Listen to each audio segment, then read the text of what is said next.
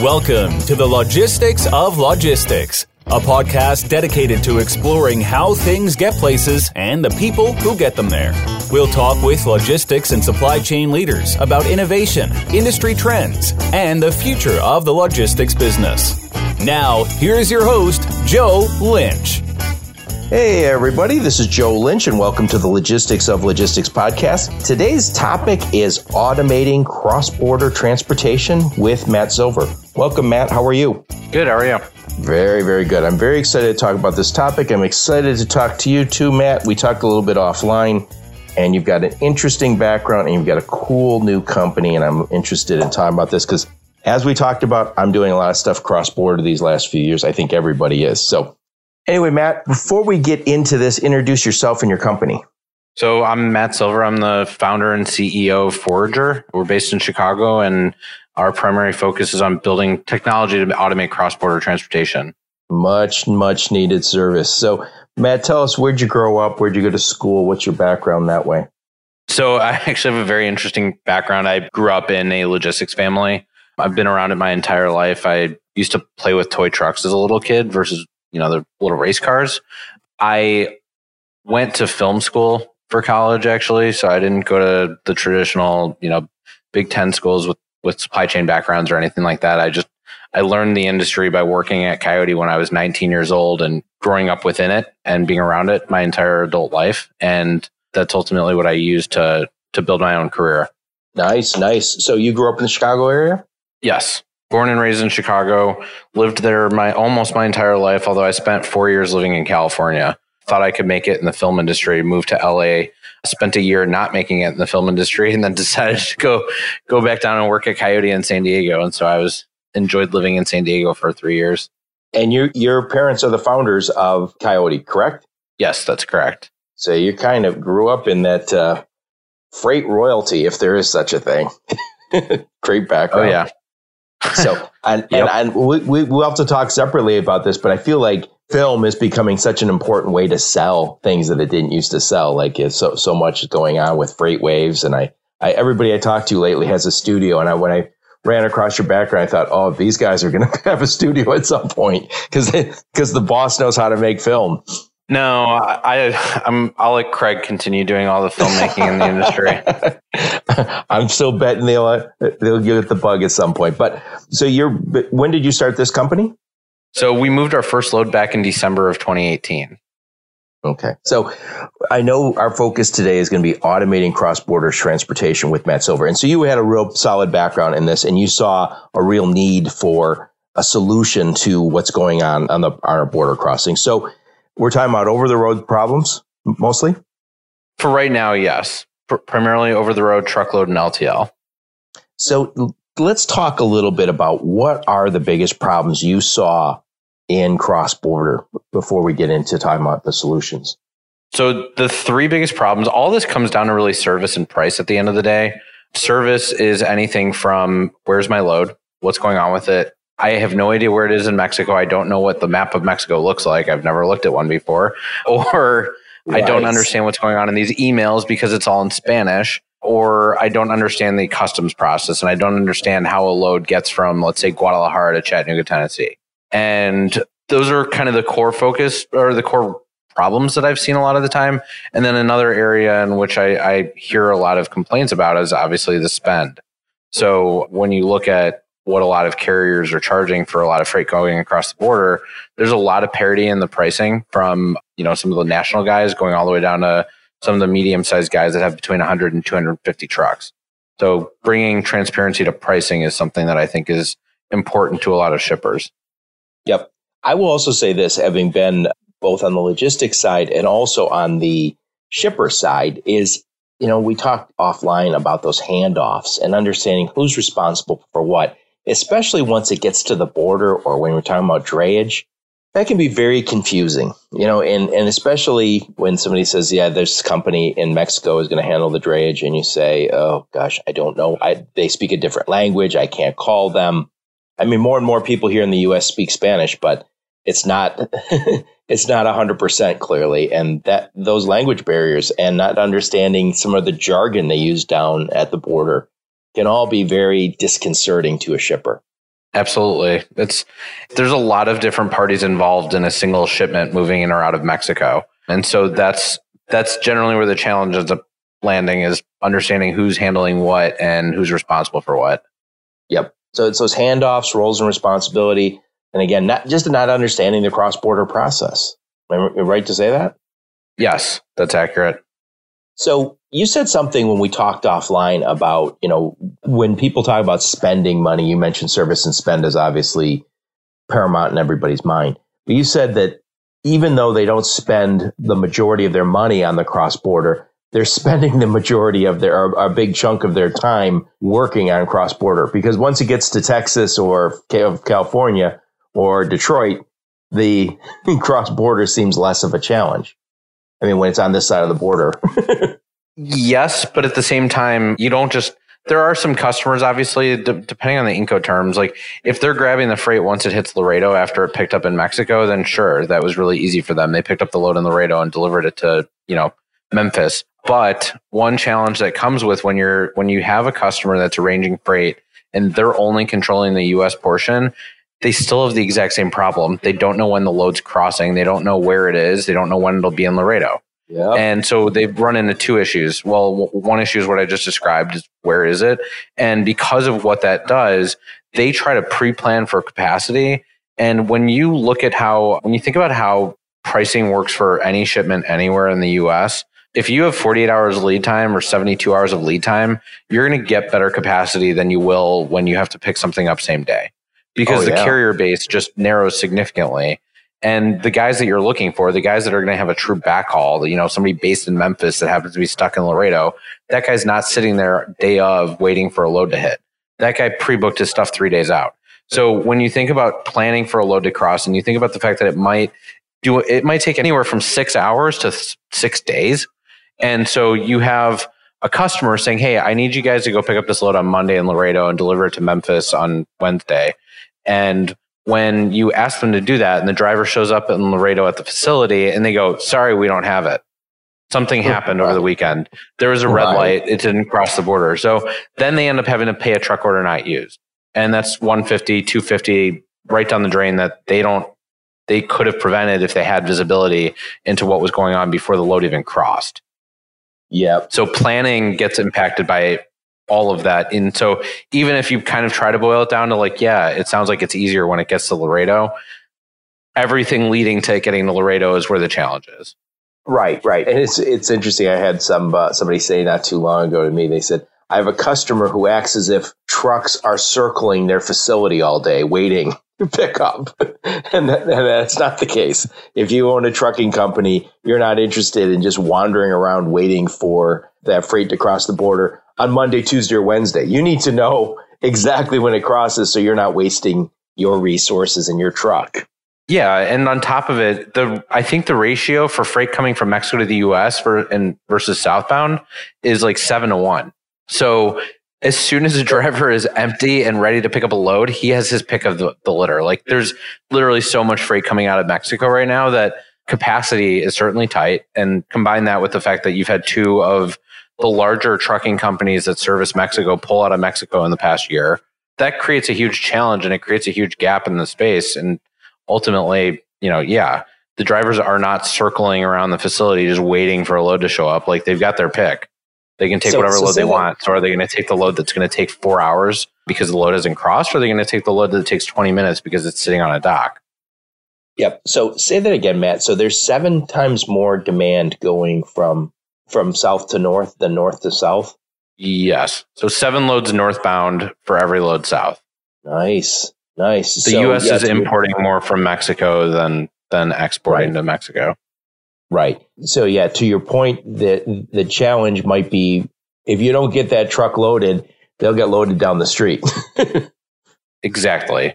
Drivers don't like waiting. I'm sure you're very well caught up on the whole ELD situation, but hours of service are everything right now for drivers. If carriers can convert freight to drop trailer, if it's consistent, they'll do that in a heartbeat because they can maximize the driver's hours. So literally right now, time is money. And if you make someone sit there for 4 hours and then the driver gets stuck somewhere in the middle of Texas rather than being able to get home or being able to get to the next location, then you're you're putting the driver in a really bad spot. And on top of it, compensation for those drivers when they get stuck like that doesn't really pay the bills for them.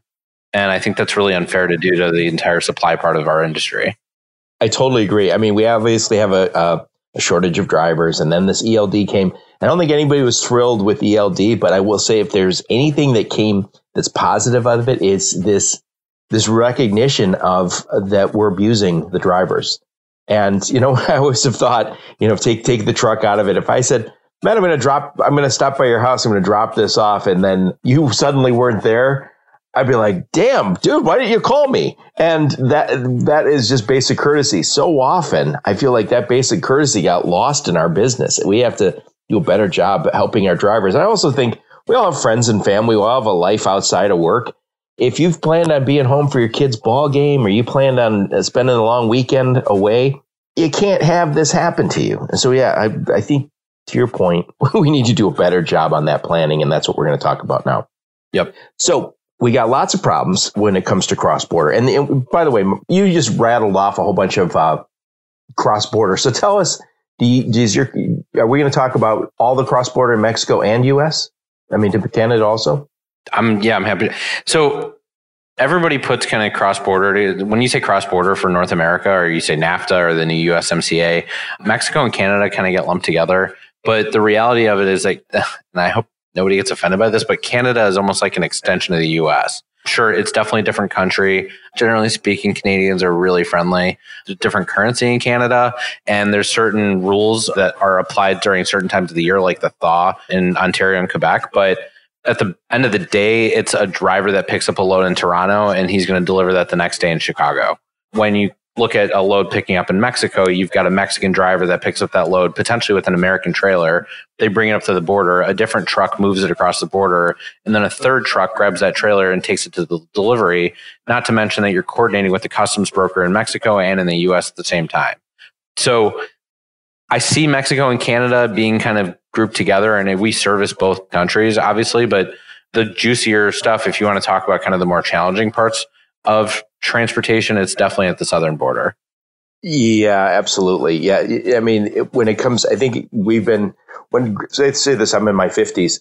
I didn't learn to speak Spanish. That wasn't a big push at my school. They taught us French. I don't know why, because so we could speak with the French Canadians apparently. And even they speak a different dialect. But the reason back then we didn't learn Spanish is they weren't a major trading partner, and now they are. Yep. And to your point, the challenges really are on the southern border. So that's where we'll kind of focus. And it sounds like where you and your company is focused. So we've talked a little bit about the problems. So you obviously started a business with this idea that I'm going to do a better job on cross-border. So tell us kind of what was some of your hypothesis when you guys were starting this business? So why don't I tell you a little bit of backstory briefly, which is that I worked at Coyote for a long time, and I worked in carrier sales, customer operations, private fleet backhauling. Where I really found my passion, though, and I love everything about logistics, but what I really fell in love with was moving freight in and out of Mexico and trying to figure out how to solve those problems for those customers. And so when I left Coyote in 2018, it was March 2018, I think, I actually left and was going to go work at a tech company in Chicago that services the logistics industry, but is not a logistics company. And during the interview process, I kept talking about freight. And he said, "Hey, you keep talking about freight. We're not a freight company. Are you sure you want to do this?" And I said, "Honestly, no, I don't think I do." I didn't want to just take a job and a nice salary for the sake of just making money. It just, that doesn't appeal to me the same way that doing something fun does. And so I spent a lot of time kind of thinking, contemplating. I did a lot of photography during that summer, and ultimately reached out to two of my closest friends, Jesse and Jordan, and asked them if they would join me in helping start Forager. And the whole purpose of why we started Forager was to specifically service cross-border freight. Think of it more as specialists instead of generalists. You look at the freight industry as a whole, and it's $780 billion in opportunity for freight brokerages in the U.S. market. And there's so many brokers that are doing that. Everybody from CH, Coyote, XPO, TQL, Echo, like that's their bread and butter is the U.S. market. they're moving thousands and thousands and thousands of loads a day. And if I wanted to do something interesting and unique and different in this industry, I knew that doing US domestic shipments wasn't really the way to go about doing it. Nothing against any of that. We do move a tiny little bit of US freight just for a couple of customers that ask for help on it. But I have nothing to offer to a customer right now for their, refrigerated turkey meat or deli meat shipping within the United States. Like, what am I going to do with that? Call the same reefer carriers that everybody else is calling? And so we wanted to specialize in cross-border. We wanted to stand out by being different than everybody else in this industry. We're trying to build a very different culture. I learned a lot about culture at Coyote from my parents. Marion was very big on culture there, and that was a core focus. But there's something to think about when it comes to how culture is built and how you create an environment that you want to use to build and scale a business. And for us, the people that we've brought on are people that don't, a lot of people don't have a logistics background. A lot of people are multilingual or multicultural. Some people that came from Central and Latin America in general. And so bringing those types of people into our business have been our focus on building that culture, which will ultimately feed our entire business. Yep. Matt, if I could just interject here, I work with a lot of transportation logistics companies, do a lot of sales training, a lot of coaching. And if there's one theme that keeps coming back over and over again is you have to specialize in a market this big. And, just cross-border is an enormous market. I don't know if you have a dollar amount, but we all know it's a huge market and it's going to continue to grow. But my sense is always the same, is the day-to-day of our business can get very commoditized. So, you talk to somebody, say, I can get a truck to pick up at this dock and deliver to this dock. It's hard to say I have an advantage. You just mentioned that same thing. So it's hard to get that advantage, what do you do? And what you've done is you've said, I'm going to pick a big problem and we're going to go solve it. And I say it all the time to people. When you say you're everything to everybody, you're probably nobody to everybody. So pick and specialize and have a great niche. And it sounds like you guys have got one. Yeah, and I saw stuff. So we've got a couple sales reps that do have a background in the industry, and I saw some of the emails they were sending early on, and it was obviously the stuff that they were used to writing where they used to work. And I was like, dude, stop saying that we move freight throughout all 48 and that we service Mexico and Canada, and then we've got private fleet and we've got this and that. We own our own trucks. Like, no, we don't. None of that is real. One of our core values is telling the truth and being completely honest with our customers. And so tell them exactly what we do.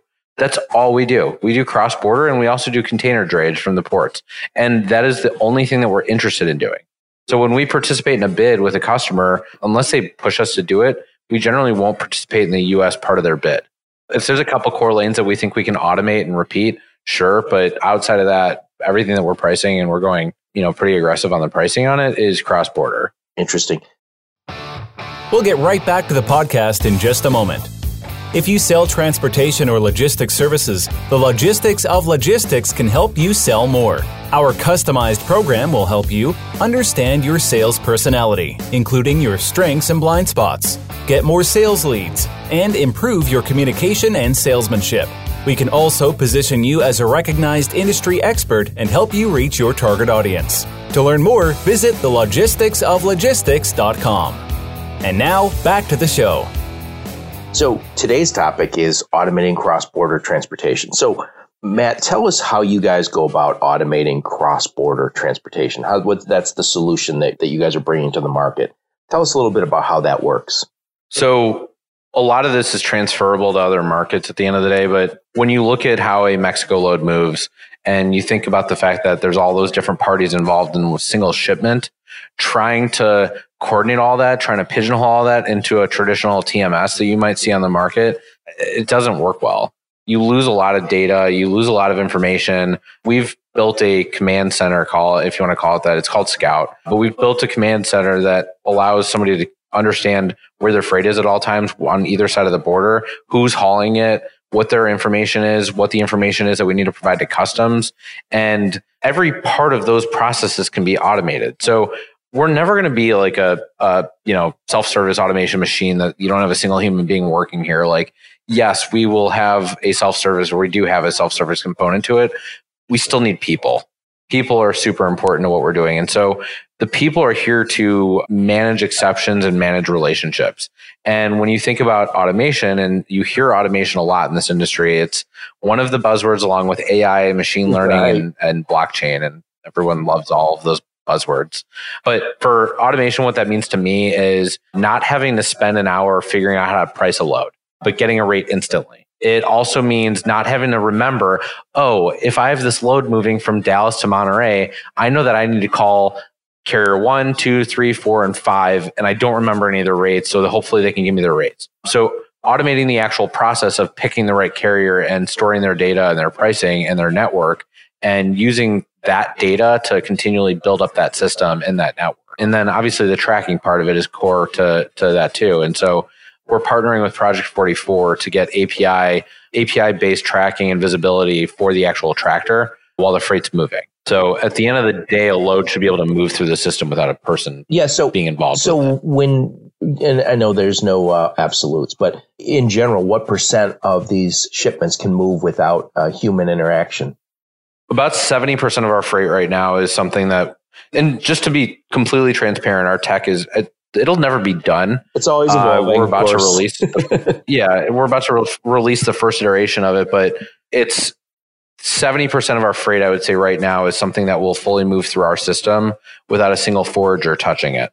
That's wild. And that's a good starting point. And obviously in a few years, you hope to say 80 and then 90 and they get to the point where it's running, 80, 90%, 100% without human touch. That would be fantastic. Obviously it saves a lot of money and it probably frees your people up to do some other stuff that automation and AI can't do.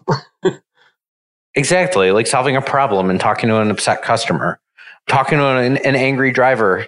You tell a driver to deadhead 300 miles and then the app says, oh, give them $150 and see how that works. You need to compensate the driver for those problems and you need to actually deal with those things. And so you can't, as technology evolves and as you start to see automated, artificial intelligence that's communicating with people as if it's a person doing it, sure, they might start to learn how to do some of that stuff. But at the end of the day, someone really badly wants to talk to a human. The same way when you call into, any airline and you're waiting on hold and you say agent and they say, come on, just give me one chance, please.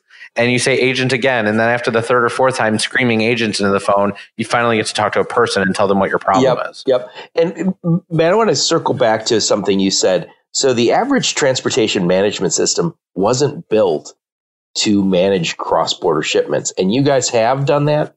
Yes. So let me just walk through this. So let's just say there's a factory down in Mexico and it's producing some good. And then it comes to so you can have that in your TMS. Then you're obviously having all the custom stuff that happens at the border. Yep. And then you also have the U.S. carrier and the delivery on that. It's all automated. It will be automated. Not all of that's automated yet. We're literally in the process of building it. But it's all in your system. It's all on the roadmap. It's all in your system. Yeah. That's slick because that is a challenge when you're, we all have transportation management systems and they keep getting better and better. But I think there's a challenge is it won't fit everything. And when I always think about it, and I've used some very good transportation management systems in the past, is you have a whole bunch of stuff that ends up in notes. And if you have stuff in notes or the comments or wherever, it really can never be part of that AI learning because it's got to be a field. It's got to be something that I can measure and take action in the future. It's interesting because I hate the notes field in every TMS I've ever looked at. And I'll tell you this actually also is kind of part of our backstory. I demoed probably 25 different TMSs that exist in the market. And we ended up landing on one that we've been using and will continue to use for the time being while we continue to build our technology. But notes are garbage. They don't translate to anything. And you end up there's a field for a pickup number, but somebody puts the pickup number in the notes section. And then the driver doesn't see what gets translated onto the rate confirmation. He doesn't see the pickup number. And so then he goes to the shipper and he tries to get loaded and they go, you don't have a pickup number.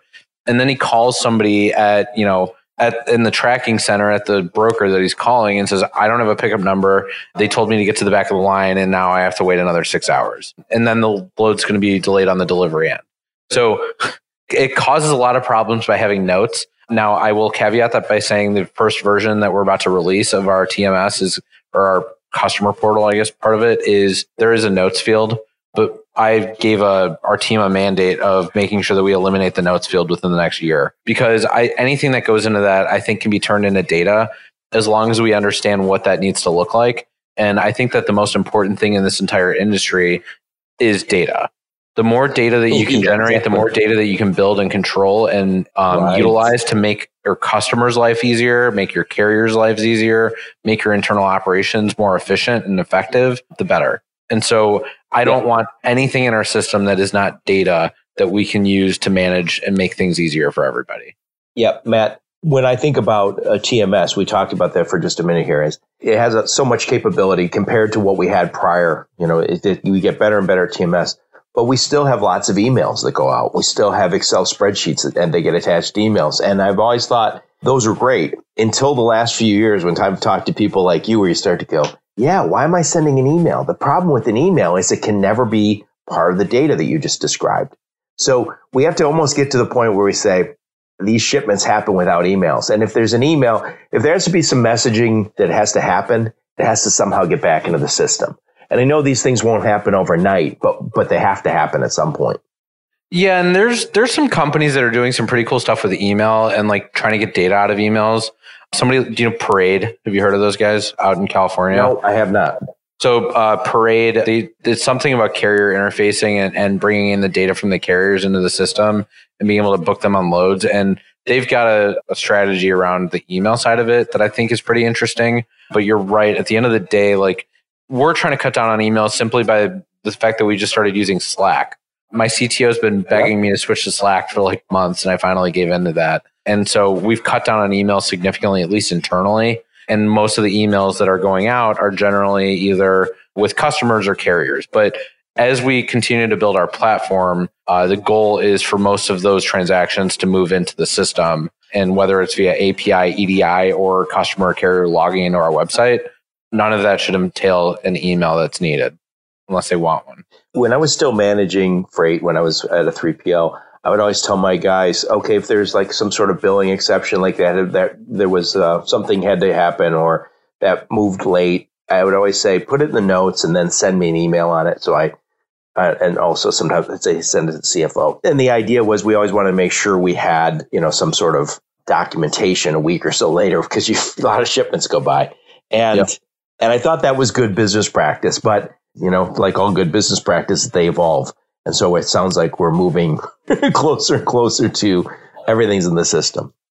Interesting. So anyway, this is absolutely what's needed. Again, I've been working a lot in Laredo and cross-border for the last few years. And I tell you, there's a lot of good stuff happening there. But what you're talking about here is a nice niche that needed to be filled with a technology solution. But what I like about this, Matt, and I'm not just saying this to be nice, is you're a freight guy first and kind of a technologist second. So often you run into guys who are very techie or very much the freight guy. It sounds as if you kind of got that hybrid where you grew up with the technology, but you also clearly grew up in a freight world. Yeah, and that definitely weighed into why we were able to raise capital from venture firms. Yeah. We're VC backed. We've got the best VC in Chicago, in the Midwest that invested in us in our seed round, Chicago Ventures. They have been super supportive so far with everything that we've been doing. But you're dead on about that. Like you see a lot of these logistics tech companies spinning out, or DFMs, or whatever,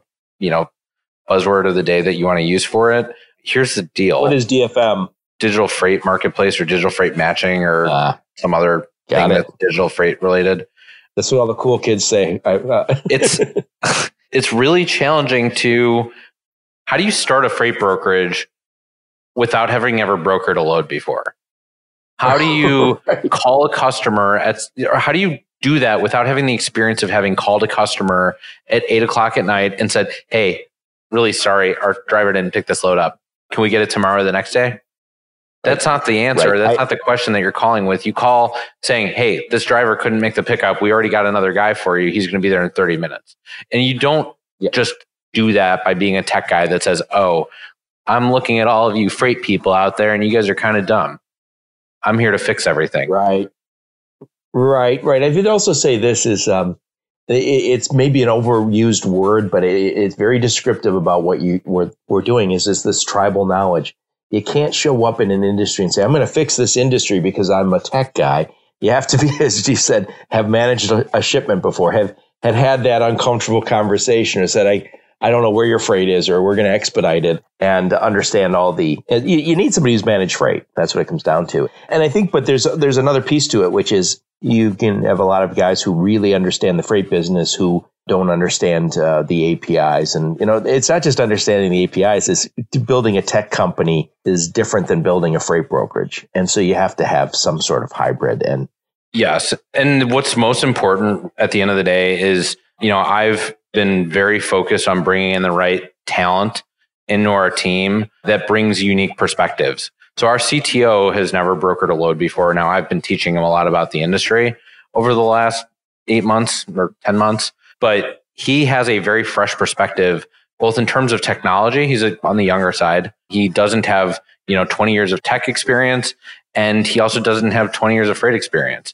What he has is a very young, very creative mind that can look at things in a new way. And potentially, what we're trying to do is change how freight moves. I know it still goes in a truck at the end of the day, and it still is driven by a person for right now, but we want to be creative about the solutions that we're bringing to customers and think about, we're not just building a TMS. We're not going to go sell a TMS in the market, to a broker or anything like that. That's uninteresting to me. What is interesting to me is actually developing game-changing and life-changing technology that can really change a transportation manager's life because they are able to spend most of their time with exception management and not with problems. Exactly. Well, this has been great, Matt. I appreciate you taking the time. And again, I think it's a great niche. It's when you say niche, it's an enormous market and it's getting bigger. This cross-border is a real challenge. I've been back and forth this last few years to Laredo and Nuevo Laredo and some places down in Mexico. And moving that freight we got a lot better, but there's lots of room for improvement. And it sounds like you guys are doing it. So tell us a little bit about Forager. You referenced it a few times. Tell us a little bit about what you guys are up to, and if somebody wants to continue the conversation, how they can do that. We're trying to make it as easy as possible for people to move freight in and out of Mexico and Canada. So what we're going to be launching in the next few weeks is a portal for customers to log in. They can plug in an origin and destination pairing, as well as where the load's crossing, if it's going into Mexico or out of Mexico, and they'll get a rate back instantly. And if they like the rate, they can book the load. Now, if they want to talk to us and if they want our help with it, absolutely, we're happy to help with that. But a lot of people, especially as more people from my generation are getting into this industry, people don't want to talk to everybody all the time. They want to just log into a website and get a rate. They don't want to have to wait 30 minutes or 2 hours for somebody at a brokerage to email someone else within that brokerage asking for a price and be able to send it back 3 hours, 2-3 hours later. They want a rate right now. Everybody wants everything right now. It's how instant messaging and text messaging works. So we're building solutions for customers to try to make that entire life cycle that much easier. Matt, it's interesting. You mentioned, that you can have a conversation, you can make a phone call, and there's a real human on the other end. That's great. But at some point, you might say, look, my first load, I didn't feel quite comfortable. I didn't know these guys. Maybe I had a conversation, but I'm doing 10 loads a week. And after a while, I don't need to have that conversation. And it reminds me when Amazon first came out, they had their 1-800 number, their 1-855 number, whatever it was, right at the top where you could call. Now the idea that you would go on Amazon and say, oh, I'm not sure this is the right product, I'm going to send a quick email or call, just seems like, no, they figured it out already. What I want is on there. You can't even find Amazon's phone number anywhere anymore. It's not on the Amazon app. It's interesting, though. I had a problem with something. I forgot what it was, but I was in a chat and they said, would you like us to call? And I said, yes. And they called me right away. And I was like, wow. So yes, they can do it, but the customer, me, not even interested. If 50 something guys are saying, why would I call Amazon? Clearly it's people in their 20s and 30s who are coming up are going to say, no, absolutely not. I'm not calling Amazon. So, or Forager for help. But I think it's nice that there's somebody who's knowledgeable on the other line if I do need to talk to someone. Exactly. We are still the experts in cross-border logistics, but we are transferring that tribal knowledge into the technology to make it useful for everybody. Very nice. So, Matt, what I'll do is I'll put a link to your company's website. I'll put a link to your LinkedIn profile so people can reach out to you. And any final thoughts on our conversation? It's been awesome talking to you. I've done a decent amount of interviews lately and a couple podcasts and filmed something with FreightWaves recently. And obviously Craig knows his stuff when it comes to logistics, but it's always refreshing when I don't have to explain logistics to the person I'm talking to.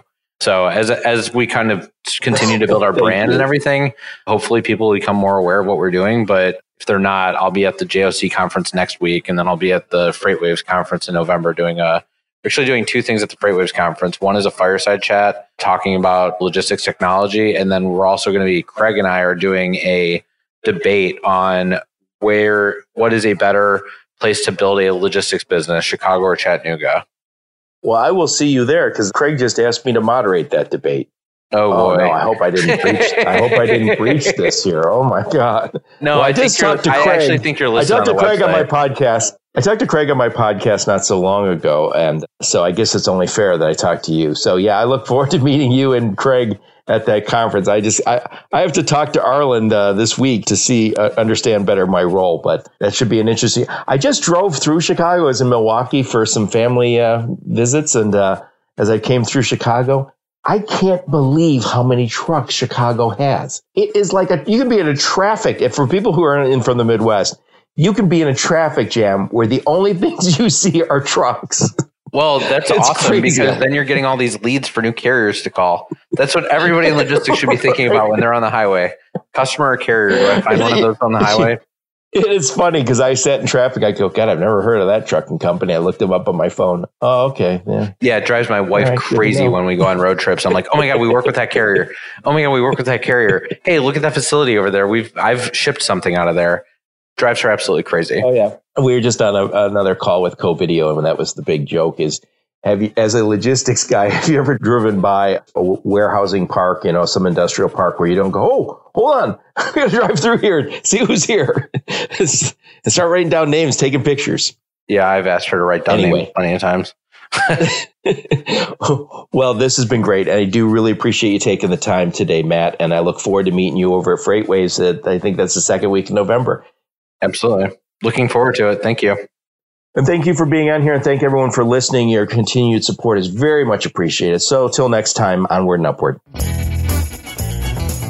You've been listening to the Logistics of Logistics podcast, where we engage in conversations with experts in the logistics field.